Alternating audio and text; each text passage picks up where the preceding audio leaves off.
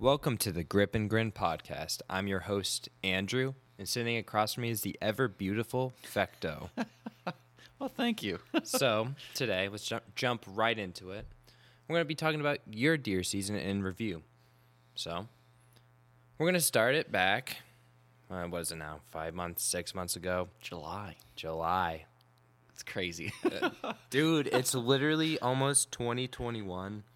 Are you kidding me? Yeah, that's, wow. That's crazy. So, all right, let's get into it. Yes, sir. So what do we do? Like, obviously, we set the stage earlier that you're hunting in a semi-private area. Yep. So you know your area where you're going into. So what are you doing to get yourself ready for preseason, early season, and so forth? I think it all starts with goal setting in your preseason. You need to have expectations for yourself going into the season. 2 goals. You know, I try not to set too many goals for myself. I mean, there's one goal every year that you and I both and a lot of people out there set for themselves, and that's filling the freezer. Jam-packing that freezer full of meat, you know, having that through ice fishing, into the summer, grilling, barbecuing, you know, having all that that meat in your freezer. But I would say number 2 goal this year, I mean, I want my wall hanger, you know. High tower on the wall right now is awfully lonely. Yeah, I mean, everyone wants a wall hanger, and I really, really, really want one. But I'm realistic. You know, I don't set that goal every single year. I don't do that just because, you know, you manage, well, you try to manage the bucks on the property that you're hunting. And, you know, you're going to have some other hunters come in and so on and so forth. So you can only control so much. You know, I shot a decent-sized buck in 2017, high tower, you know, and I told myself this year, I was like, okay, I'm due. Yep, you were due. You were due. I mean, that first one you got, which I would say was your first trophy wall hanger. Yep. You had a couple bucks out there from your cameras that we saw that were just gorgeous tankers, absolutely beautiful, like calendar worthy stuff. So you get your cameras out there. What are you doing? Like, how do you collect your data? How often you check in the cameras? And take me through all the preseason scouting that you do. Dude, people think I'm freaking nuts when it comes to tracking these deer. Man, so to start the season, you know, end of July, early August, I'm putting out my cameras, and I usually put out 5. And I name those cameras Alpha, Bravo, Charlie, so on and so forth. And I put them up on specific runs from past history that I've learned about. And, you know, setting up those game cameras, this year I didn't want to check them every single week. You know, I checked them maybe once every 2 weeks, maybe even longer than that. I wanted to stay out of the woods as much as possible. But as far as what pictures I get, when I see a deer on my camera, I track it. So I set it up in a spreadsheet, and what I do is, on my spreadsheet, I set up an hourly schedule for 24 hours. And I can create a bar graph with that. Where are my high points? When are the deer coming in? When are they leaving? So I'm actually tracking when these deer are going to their food feeding locations, but also their bedding locations. I'm catching them in between. I'm not sitting over a crop of corn or a crop of alfalfa. I'm sitting in the woods grinding to shoot these deer. Which I think everyone can agree with, that they're not really sitting over some sort of, what's the word? That's a crop field of some sort. Food plot. Food plot. So I got you. We're in Maine, we're in the big woods.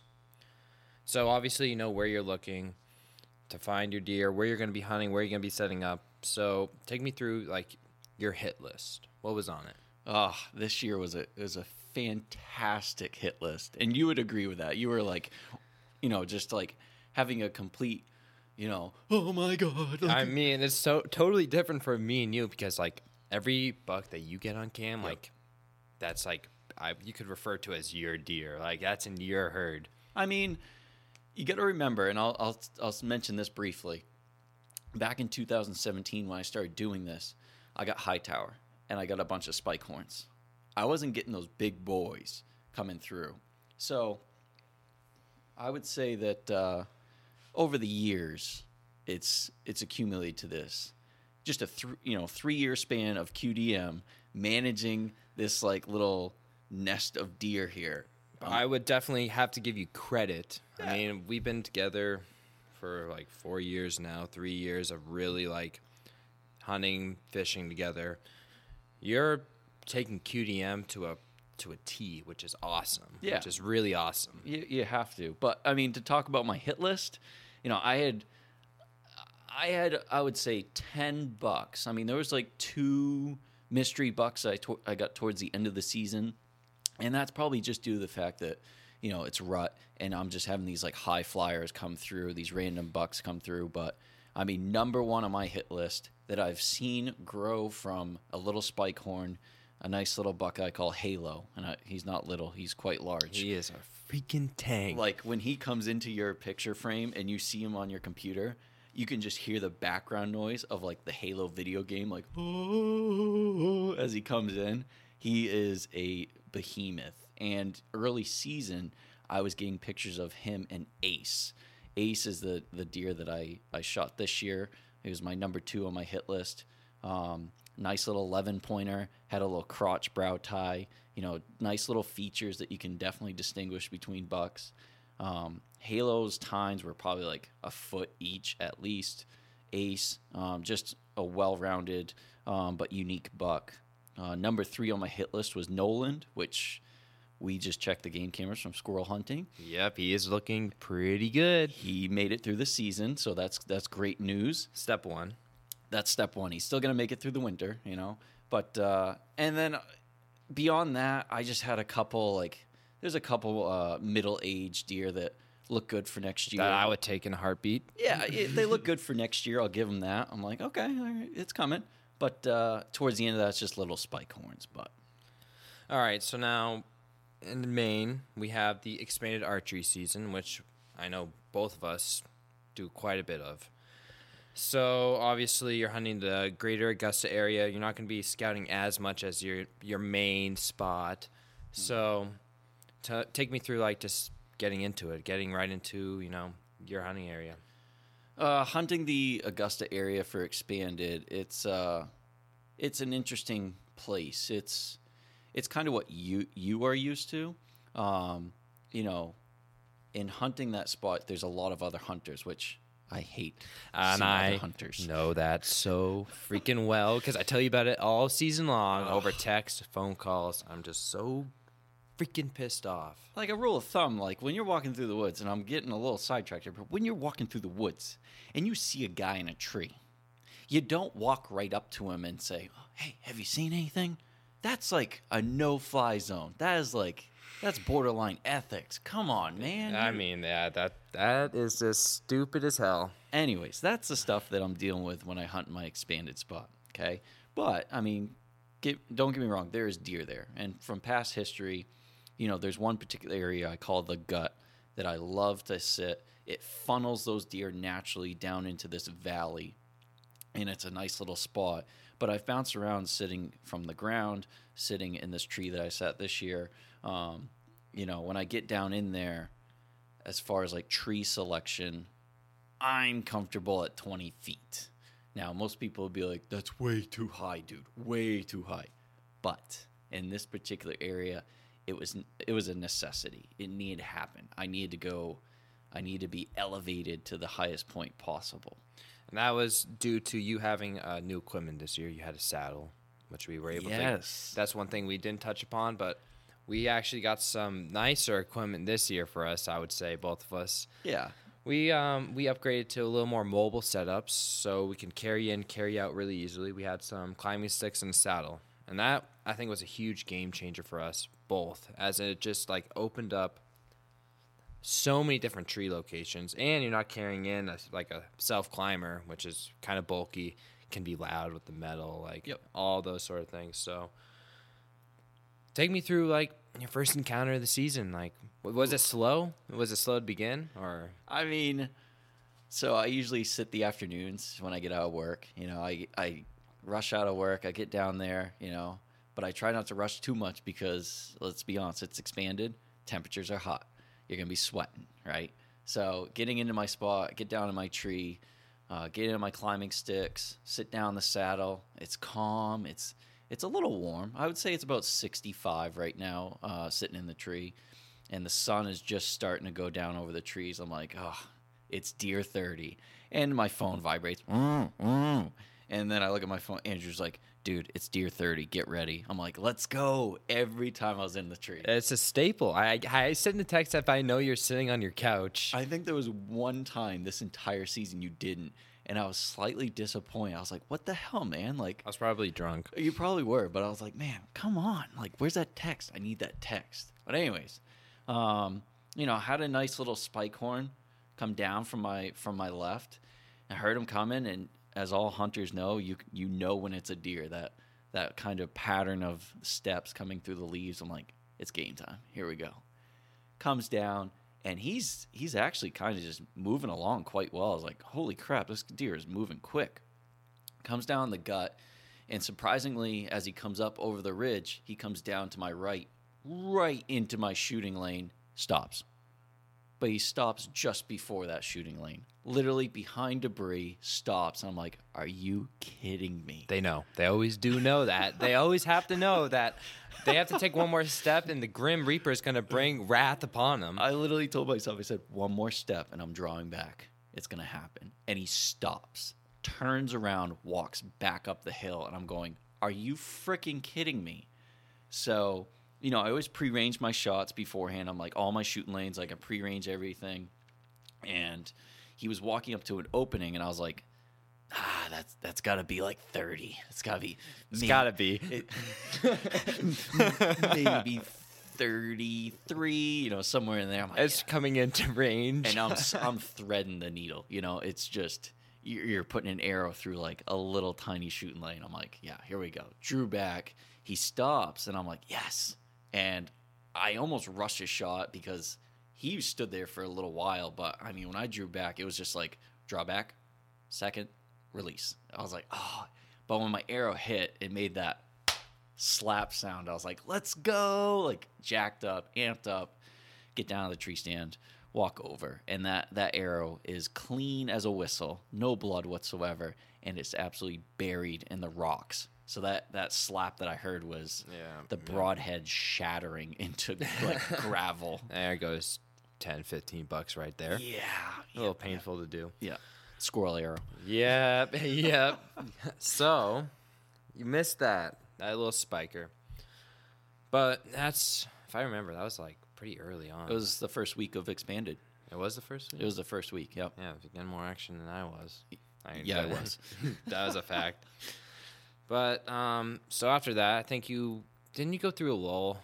If I remember right, I can't really remember right. Yeah, you go, as a bow hunter, you kind of like, you're trying to perfect every element of your hunt. But when you go through those lulls, the biggest key thing that you need to take away from that is persistence.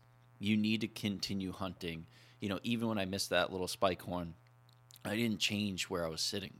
I just kept sitting that spot, Don't leave biting fish to find biting fish, as you always tell me, Same with deer. Like, don't leave deer to find deer if they're right there in front of you.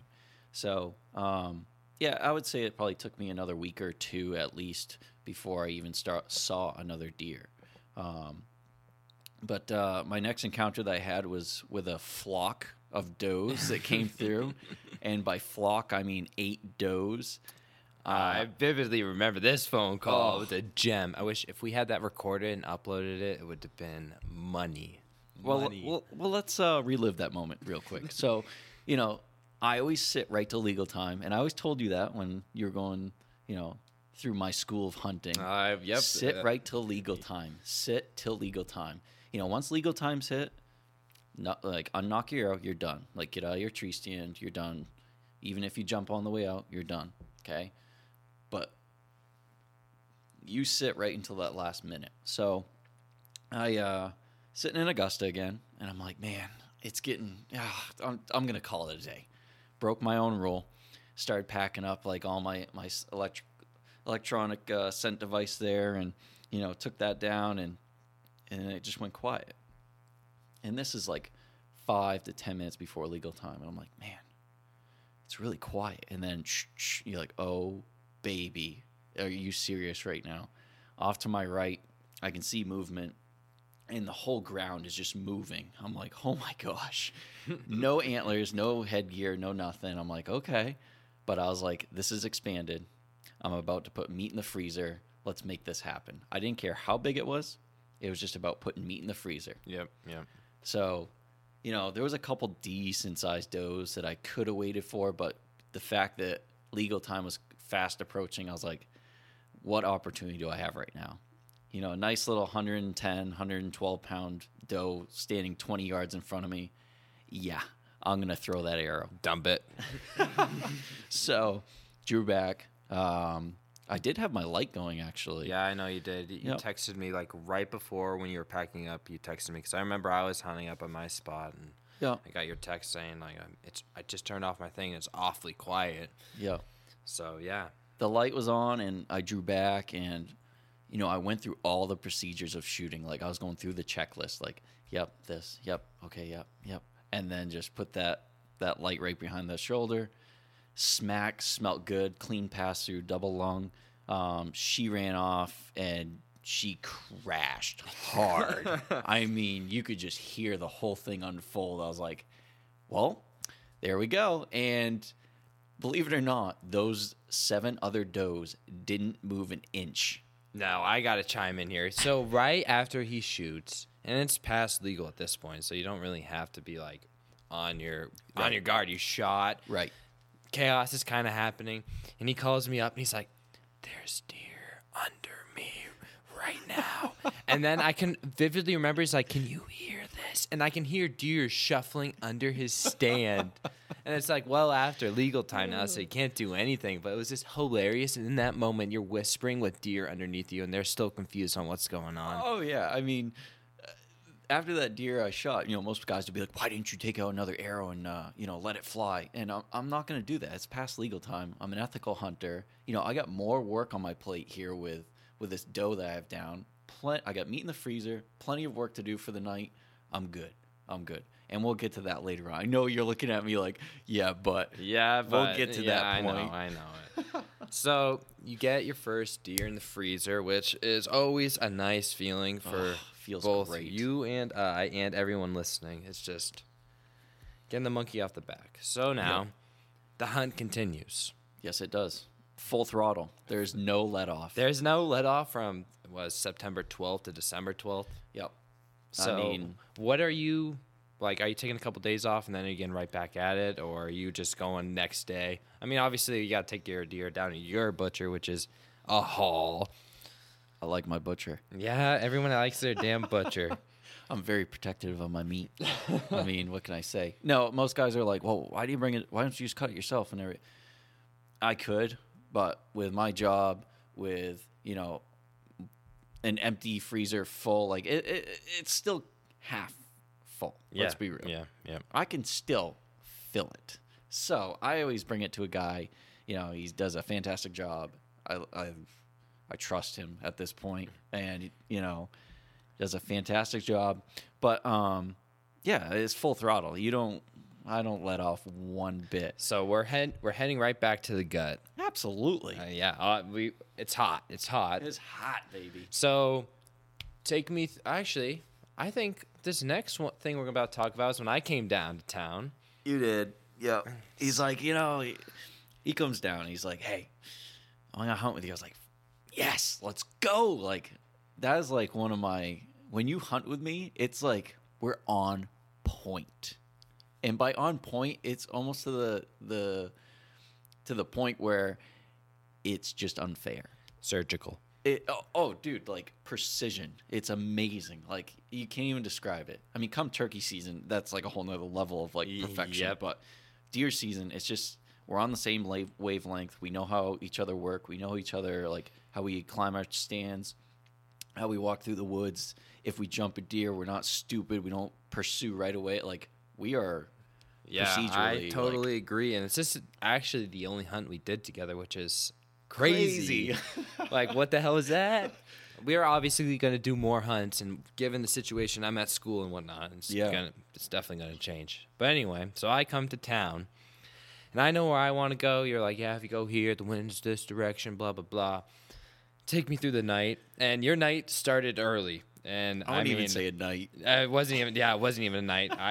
I saw turkeys. That was cool, but I mean, man, so we had a southerly wind, which as we're sitting in our tree stands, the wind's kind of blowing to our backs, like out into front of us, which I was like, shit. Like, if these deer cross in front of us, like, it's not going to be good. But with our scent eliminator technology, I was like, with a 3 to 5 mile an hour wind gust, we'll be okay.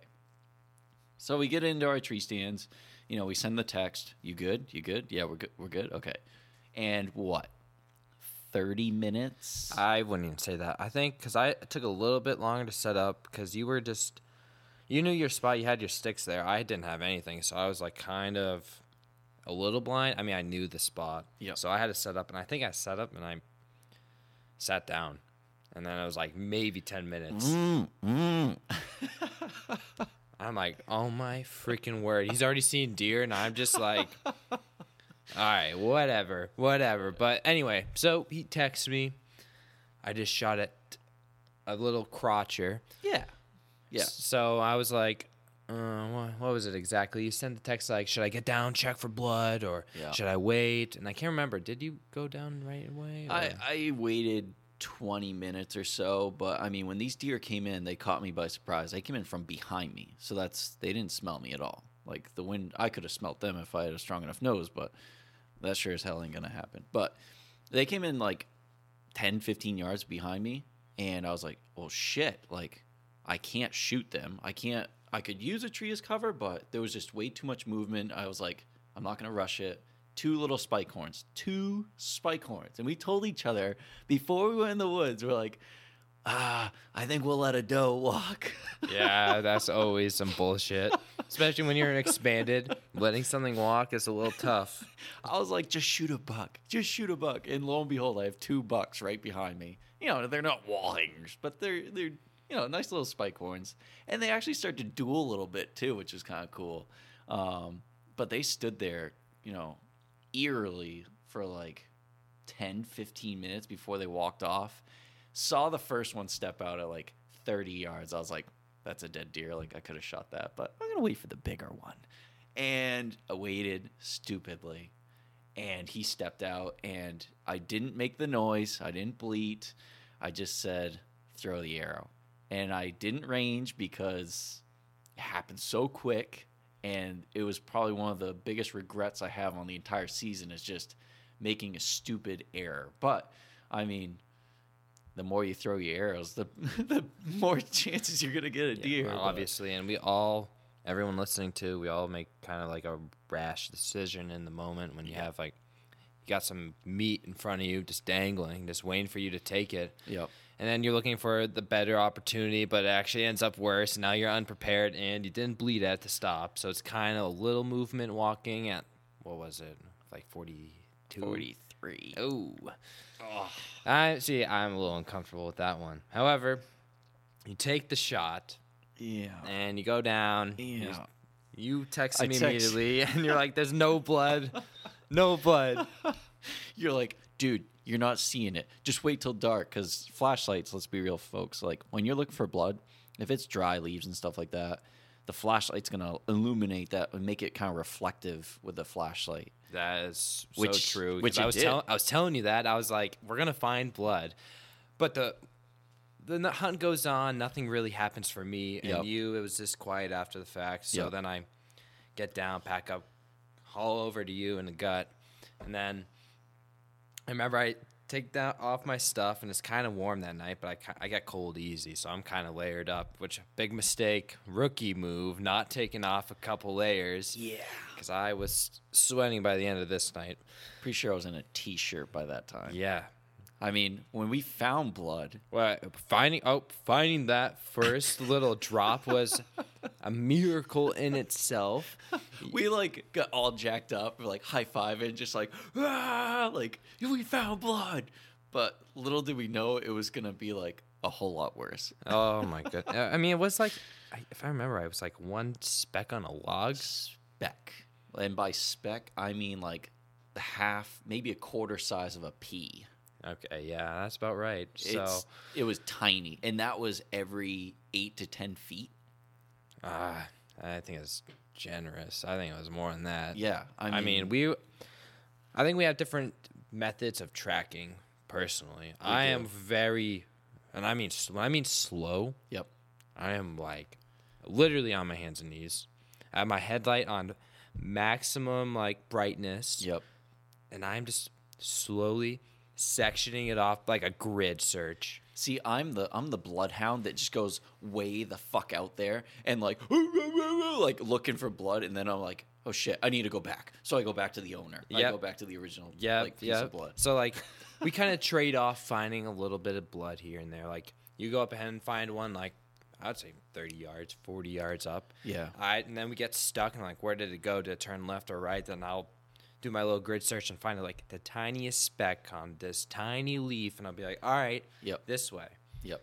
So this goes on for 2 hours. Dude, we're out there till like 10 o'clock at night. It was pretty horrible. It was awful. Not gonna lie, it was shitty at the same time. You're hitting a deer. Yep. You're not finding it. Yep. And there's obviously a point where you get to where you're just come to the realization. I mean, it's just over. Like you obviously you went out again, which is always the right move. Well, I was gonna say you get exhausted. Like when we were out that night and we were just like shot, and we were like, man, we can't find this. Like we were starting to make some stupid decisions, and we were like, let's just pull out. And I was like, I'll come back tomorrow. So yes, I went back the next day. Didn't sleep well that night just because leaving meat in the woods is just the absolute worst feeling. You cannot sleep. Like knowing that there's a wounded animal in the woods, you're like, man, did I hit it in a good spot? Is it dead? Is it still alive? Like what's happening? And that's just the worst feeling. But I went out the next day and I pull up an app on my phone, which allows me to kind of track my footsteps and where I go. And I literally did a body search for this deer over the course of 3 miles. Yeah, and it was also raining.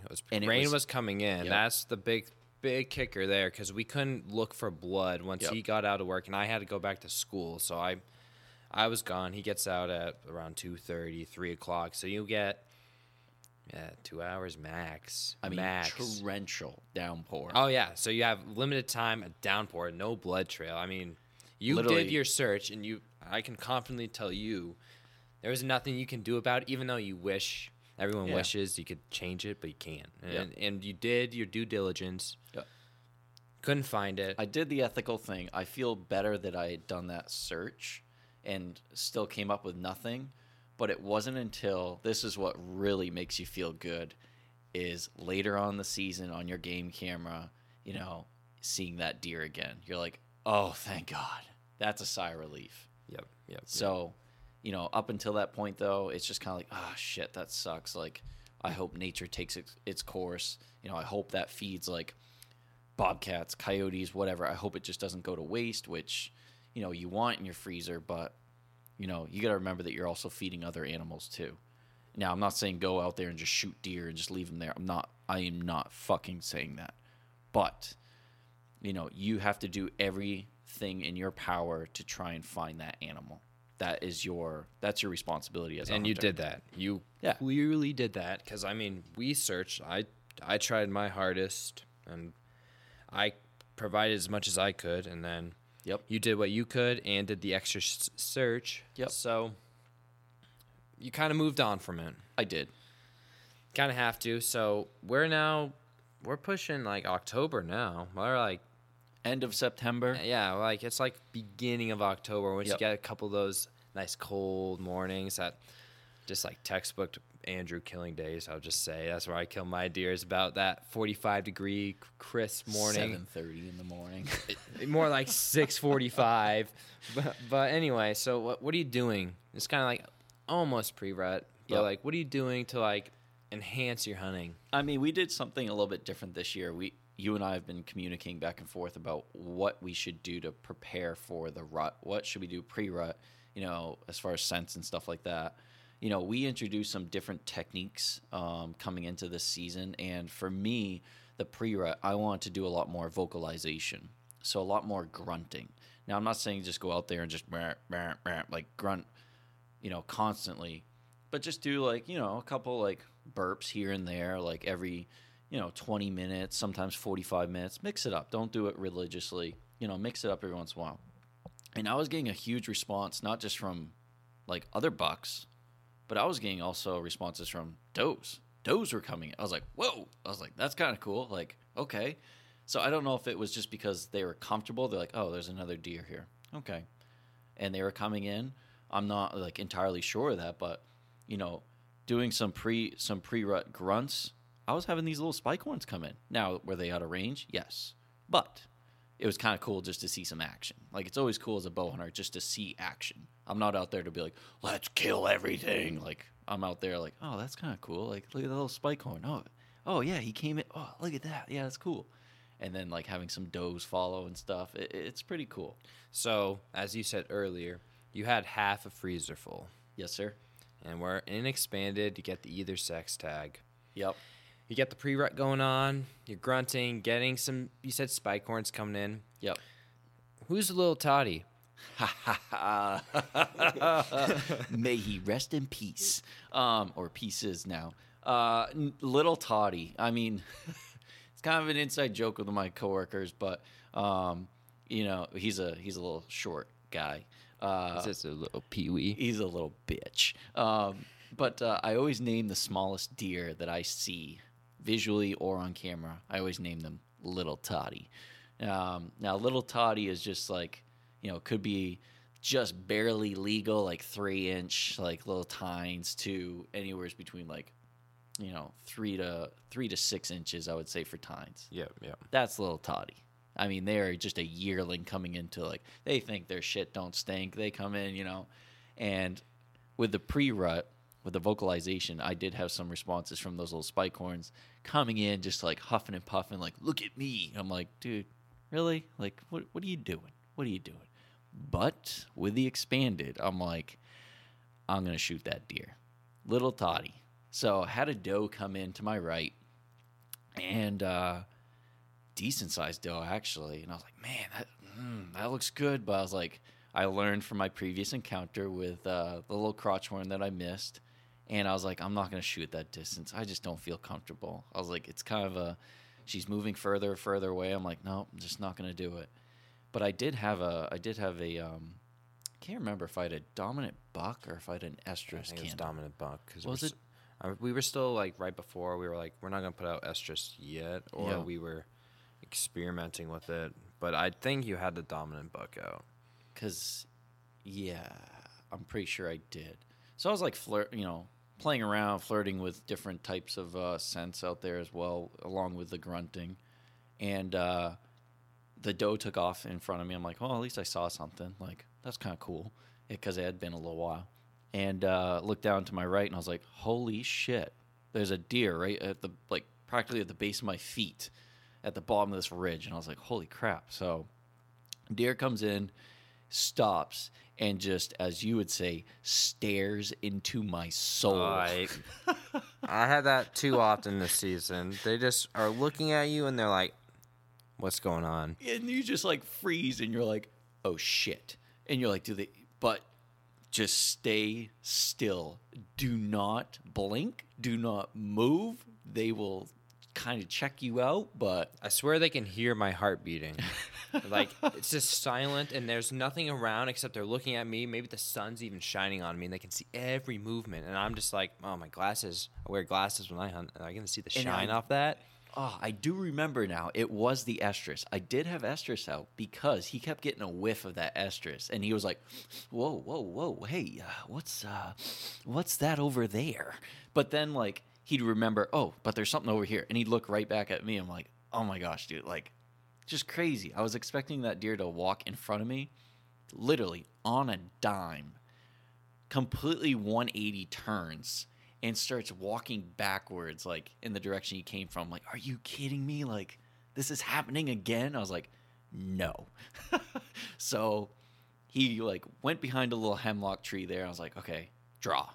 drew back, and there was this window of opportunity that had like hemlock branches, but as soon as I drew back, he stopped in that window, and I was like, holy shit, this is a dead deer. Stops, and he knows what I am and what I'm doing at this point. Stares right at me. I go, you need to throw this arrow now. Throw the arrow. Felt really good, in between my green and red pin, 25 yards. Felt great about it. Smacked him. Arrow was sticking in his side, and I was like, I don't know. Sprinted in the woods, and you could hear this, like, crack of my arrow just snapping in the tree line. I was like, oh, no. There goes, like, $25 right there. Yep. So, snapped off my arrow, ran off, and I didn't hear the crash. And I'm like, oh, shit. Like, this is going to be a long night. So, you get your buddy over. Yep. I mean, I remember you calling me. You were finding blood at the site of impact, right? And then you called me. I can't really remember exactly how that went down. So, tracking this deer was a little bit different. He went into a wet area, and I'm like, never good. Never good. You're like, shit. Went into a wet area. So what I did was I found my arrow first of all, and I had about 8 inches of penetration. I was like, that's enough. Like, that's able to penetrate along, like, okay. Easy, yeah. And, the shot, I was kind of unsure of the shot, but, like, I knew it was a kill shot. Like, it's just a matter of time. But anyways, get my buddy over there, and he helped me out. We get down to the ridge. We start tracking, and what I did is I tracked his tracks. That's how I found his blood. Because he was ripping up the ground hardcore. He was just barrel-assing through the thicket there. And it's kind of mossy, so, like, he dug it up pretty good. And there's puddles all through there. So, like, any blood is kind of, like, not washed away, but diluted at this point. And I tracked his tracks for probably 20, 30 yards and finally found blood. I'm like, oh, thank God, blood. And it was probably about, a couple marbles here and there size as far as blood. And I was like, it's good blood. It's got bubbles in it. I'm like, all right, it's a long shot. Like, I got one lung at least. And I think that was probably around the time that I called you, because it was dark at this point. Yeah, I remember you calling me twice. And they're both, like, excited but a little panicky. Not panicky, but, like, there's urgency in your voice. Like, you're kind of, like, it's like... I was getting pissed off. You were getting pissed off, and I could just, like, imagine back to the other deer that you wounded, how you're going about it, and you were saying how this deer was, like, in front of you, basically, and you could literally smell it. Yeah, I that distinct smell of death where you're like, oh, man, that's a dead deer. Like, you can just, I'm like, I know he's right here. I just got to find him. And, I remember at one point, and I think this was before I called you, I was like, I'll just follow the smell. I'm like, you idiot. What are you doing? Just, like, you're on blood. Follow the blood.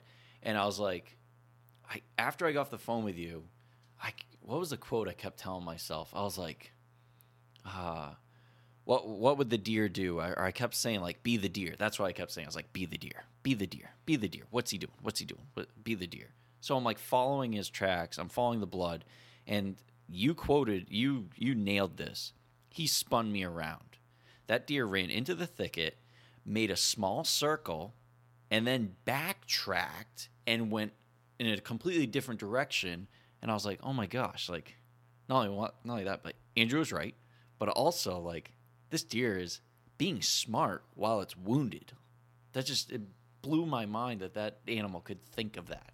So, make a long story short, because this track could go all night, but, it took me a good chunk of time, I would say another hour or so, before my buddy Streeter goes, hey, he's right over there. I was like, no. No, he goes, well, there's a white belly over there. I go, no, we're going to keep following the blood. We're just going to keep on the blood. He's like, dude, there's a deer right there. I'm like, oh, my God, there's a deer right there. I was like, yeah, we got him. So it was a good, successful hunt. Decent-sized little spike horn. Yeah, I don't remember the weight on it, but 115, I think he was. He was beefy for a little headset. And that was the thing that I observed the most was his neck was like those little spike horns early season pre-rut, they come early. Yeah, that's for sure. That's a fact. So that's like an indication of like, all right, pre-rut? Pre-rut? Yeah, that's going to definitely be a note for next year. Absolutely. So, finish up expanded archery. I mean, you do expanded archery into October, as we were talking about the pre-rut, but now it's time to hit the kill list. Here we go. So this is where the money is made for headgear. Yep. You have your freezer full. Yes, sir. And now you gotta wait. Ugh. What are you doing? I'm excited because the stress is off the shoulders. Like, you have a freezer full of meat, and most people will be like, well, why are you still hunting? Oh, I hate that. Oh my God, I could go into hours about this. Don't even get me started on it. I mean, my dad has not shot a deer. He hasn't shot a deer for himself in 3 years, right? I mean, I get deer every year. I usually get 2, typically. But with my dad, he's getting old. He's getting to the point where he's just, I almost need to put the deer in front of him. So I go, Dad, there's a deer right there. Okay, put it behind the shoulder. Okay, now pull the trigger. He's getting to that point. Yeah, I mean, we will get into it. I think we'll get into it in this podcast, how what you did post your season. Yeah, maybe. But meat's in the freezer, and now it's just a game of patience. You got to wait for. I have a goal in mind. I've already completed my first goal. Now I need to complete goal number 2, and that is the test of time right there. I mean, you're getting into your money spot. October 22nd.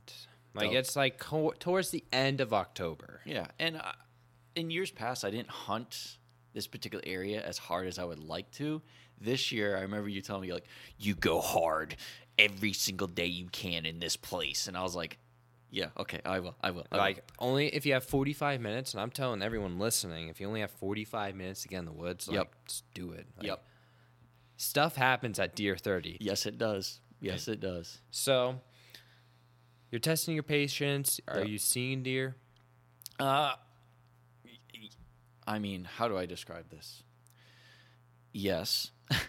I've seen a shit ton of deer. If I don't see a deer when I'm sitting, that's kind of a surprise. It's so different from me. Yeah. Oh, dude, it's like night and day, 180.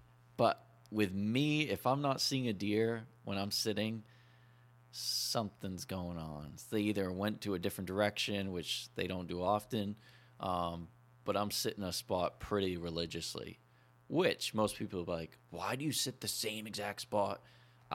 That's the whole part of the game. That's part of the strategy. We spent hours on the phone talking about where we're sitting, wind directions. Yep. Incoming cold fronts, incoming rainstorms, snowstorm, everything. Just everything taken into account. What the deer have been doing, what you get on camera recently. Yep. Everything's accounted for when you're setting up. Yep. I mean, I sat in that tree stand one day for 12 hours straight. From sun up to sundown, I didn't get out of that tree stand. And I will never, ever, ever, ever, ever do that. It sucked, dude. It was awful. Well, I mean, when you bring no water, that's a little bit your fault. I just didn't want to pee in the tree. I did bring a pee bottle, and I'm not saying a bottle. I mean a jug.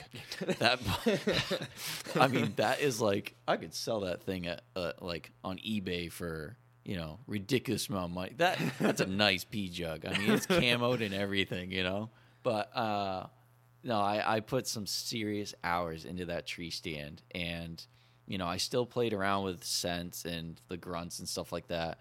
That 12-hour sit, I saw 4 deer that I could have shot broadside at 15, 20 yards, and I was like, nope, it's not up. That's not my goal. And I had some grunts come in, some grunting opportunities where deer were coming in, making scrapes right in front of me, which is cool. But the idea behind that pattern is I want deer to get comfortable around me. So that was kind of the goal with that. I wouldn't say, some people might look at that and go, hey, if you're going to sit in a tree stand and not see deer, you're wasting your time. And I would completely disagree with that, because I want these deer to get comfortable.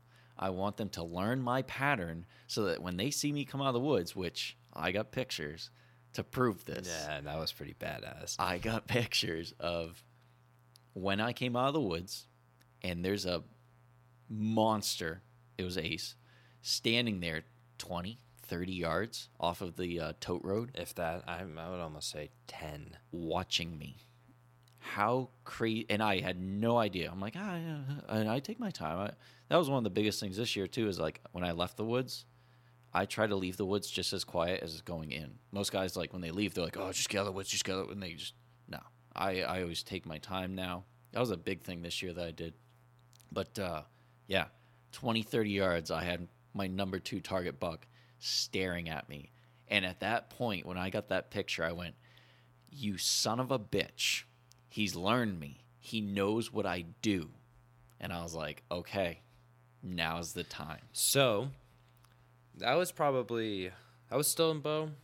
That was still in bow, yeah. That was, I want to say, a week before rifle, I want to say. Okay, because that's like a big week for us.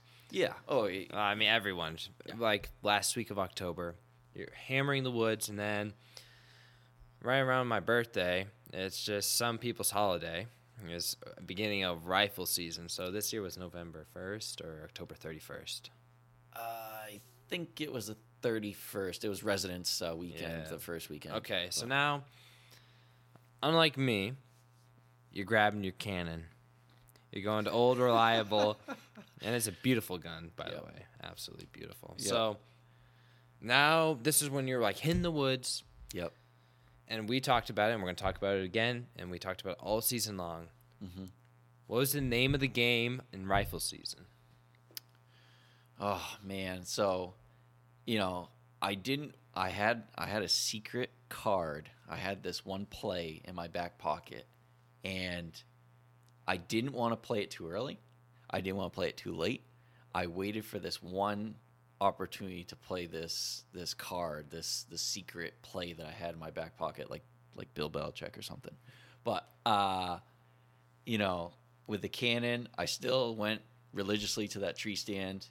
Kept hitting it, and then just one day, the conditions were ideal, like quiet. It was really cold in the morning, but then it was supposed to warm up to 75 during the day. Yeah, it was definitely going to be a little heat wave. So literally temperature change from not 30s, maybe it was low 40s. Yeah, it was definitely low 40s, and it was getting to maybe reach 70 where I was. I can't remember about your area. So the play was, and we kept telling each other, in early season, we were like, the curveball. We're going to throw the curveball this year. And we thought the curveball was going to be a completely different tree stand setup. We thought it was going to be, way out in the middle of the woods. We're like, this is a good spot to sit because it'll, with our pressure, it might push them further into the woods. And on this particular morning, I was like, you know what? What more of a curveball would be to sit a tree stand I haven't even touched, not even during preseason, not even July. Did you even have a camera over there? No camera, no nothing. Which is maybe working in your favor. Maybe. But I left this tree stand, I left it set up through the winter of last year, and just, there it is. Always walk by it to get to my other tree stand. I was like, there it is. And then this morning, I was like, you know what? It's going to happen. Yep. I literally was walking down the trail, got to that point and went, you know what? And just took a right. And I was like, why not? Why not? I've yet to do it. And, I mean, it was kind of weird. It's a different setup. It's a whole different procedure going through the motions of getting into that tree stand. Different equipment. And a little uncomfortable because you're like, this is foreign. This feels really weird. Maybe a little rickety. Sketchy? Yes. But I was like, you know what? It's tight. It's tight. You got pretty much 2 shooting lanes. And I was like, let's just see what happens. It's one of those tree stands that you don't know. It's not an ideal tree stand because typically when the sun rises, it's into my right shooting lane. The sun is blaring right into my face. So usually I always told myself, if I'm going to sit this tree stand, I need to sit it on a cloudy morning because then the sun won't be right in my face. On this particular morning, it was foggy. I was in a cloud. It was really weird, but it was as the sun was over it, as the sun came up, it burnt off all that fog, which was, it kind of, didn't work to my advantage. It kind of like illuminated me into a pumpkin in a tree, which I was like, man, any movement I make, it's got to be like very subtle. So, getting into this tree stand was kind of tricky, but I felt good about it. Get set up, and I hear ruffling of leaves to my right, and I was like, oh baby, here we go, getting jacked up. I got the cannon in my hand. I was like, this is it. Everything you're waiting for into one 15-second moment. Yeah, I mean, I had 3 house dogs, domestic dogs, step out in the tote road like 30, 40 yards from me. I'm like, what the hell? Are you kidding me? And I'm like, this is going to ruin my hunt. This is ruining everything. It was a great morning. I was like, oh, my hunt's over. Like, you get that feeling of like, it's okay, get to hear the birds wake up and stuff. You're like, it wasn't like a complete waste. It was a cool morning to watch come alive. And those dogs kind of took off to my right, and I could hear something behind me prior to that, and I thought it was a squirrel. I was like, oh, man, it sounds kind of heavy, though. I was like, that's kind of weird. So I wasn't completely sure because I didn't visually confirm there was a deer, because I was like, I don't want to move. If I move, those deer are going to see me because I'm illuminated right now. Just kind of left it as is. But I assumed I was like on like code yellow right now for deer movement. I'm like, it's there, but I'm not entirely sure. But those dogs moved off to my right, and I was like, God damn it. But then all of a sudden I heard behind me again. I was like, okay, so we just went from level, yellow to level like fiery hot red right now. Just like, okay, on high alert. That's got to be a deer. So, sound went behind me and off to my left. I have a shooting lane straight in front of me, 70 yards in front of me, and I have another like 60-yard shot to my right. There is no shot to my left, and I'm like, are you kidding me? Like, this isn't good. Right where they're not supposed to go, but they're going to go every single time. Thick, man. They love the thick stuff. They travel through that thick stuff. So, nice sized doe. Doe I call Doezilla. I've got her on camera. She's so tank. She's basically a buck, like a target buck without antlers. She is huge. And I'm like, man. And I got a doe tag. I got picked in the lottery this year for the doe tag. And I was like, I could fill this, doe tag right here, right now. Perfect opportunity. And I was like, no, it's rut. Like, we're into like rut, post rut right now, coming in.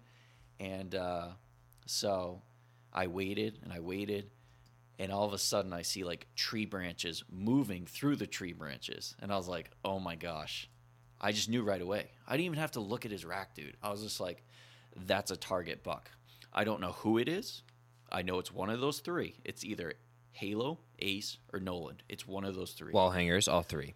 All 3. And I was like, green light special. Here we go. This is going to happen. So the doe steps out in front of me. I'm like, oh. It's like, and she's watching me. The wind is blowing right to them.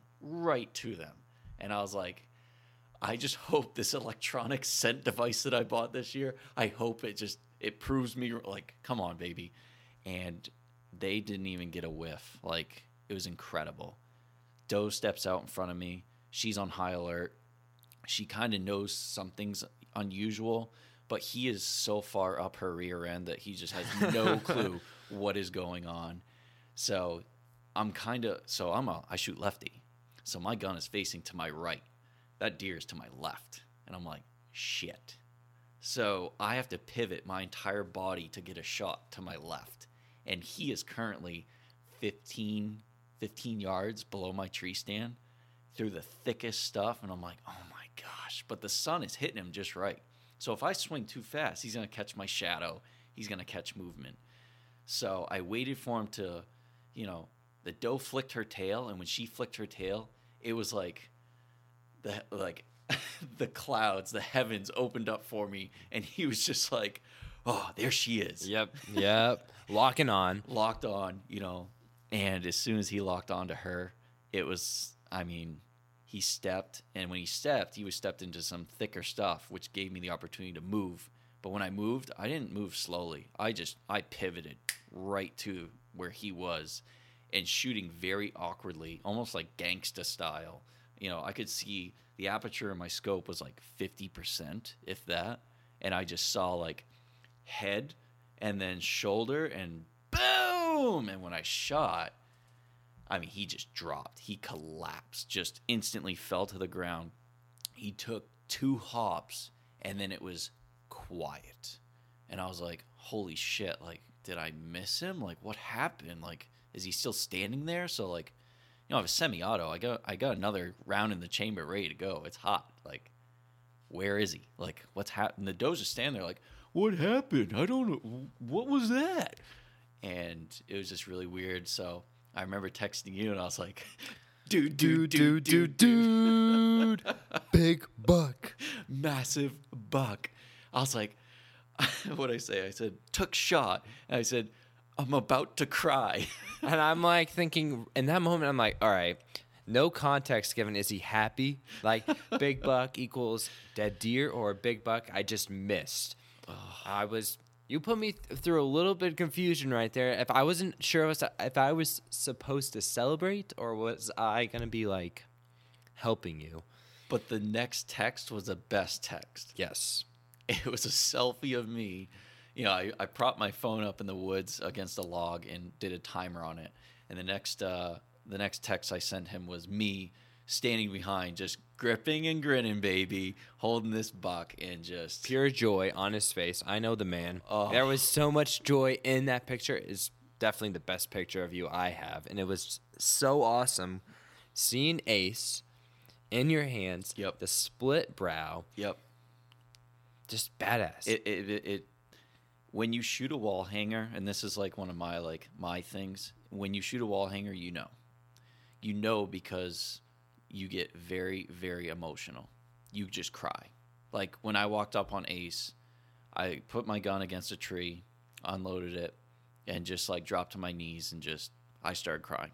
Called the old man, literally blubbering baby, and most people would be like, "Oh, you're a little bitch." Like, no, you don't. You're spending hundreds of hours. You don't understand. Of planning, buying stuff, Mm-hmm. strategically getting ready, just everything. Like every morning, waking up 4:45. Yep. Getting in, scenting down your clothes with a spray, quietly walking in, doing your routines, hours. I documented for me 200 hours sitting. That's not scouting, getting ready, driving, all the other things. You hunted more than me. I know. And you still put in. Yeah. We're talking hundreds of hours. Oh, yeah. So, like, all that into That a one wall moment. hanger. Yep. A wall hanger. Oh, yeah. I mean, he's getting mounted, no doubt. Hightower's going to have friends on the wall now. So, it's amazing. It's just absolutely amazing. So, your whole season, I mean, you got 3 yourself, and Yep. then you helped your dad get one. Yep. You would be stupid not to say that it was an A+ year. The silver lining here, let's talk about this. The silver lining of this year with the whole COVID and everything. I mean, it was a great year for outdoorsmen. I mean, more people were getting out in the woods this year because they couldn't go to, like, shops and stuff like that. Like, where can you go and be safe? In the woods. Like, that was an awesome opportunity, not just for you and I, but for, like, everybody in the state of Maine. Like, they saw a huge increase in even fishing permits this year. Just people getting outside, enjoying the outdoors, and that's what it's all about. Yeah, and literally all we talk about. Yeah. So, but anyways, it was a great season, a great wrap up, and I can only hope that next year and the years, in the near future are just as good, but time will tell. And we're still gathering data right now. We still got the cameras out there just to see what's moving, what's kicking. Yeah. And little precursor next season, Nolan halfway through. Let's see if he makes it. He looks good. He looks damn sexy. I'll Yeah. tell you that much. I think you need triplets in that run upstairs. Oh, you definitely need it. It would be nice. But that's a wrap on my season. And like always, folks, get in the woods. And get on the water. All right.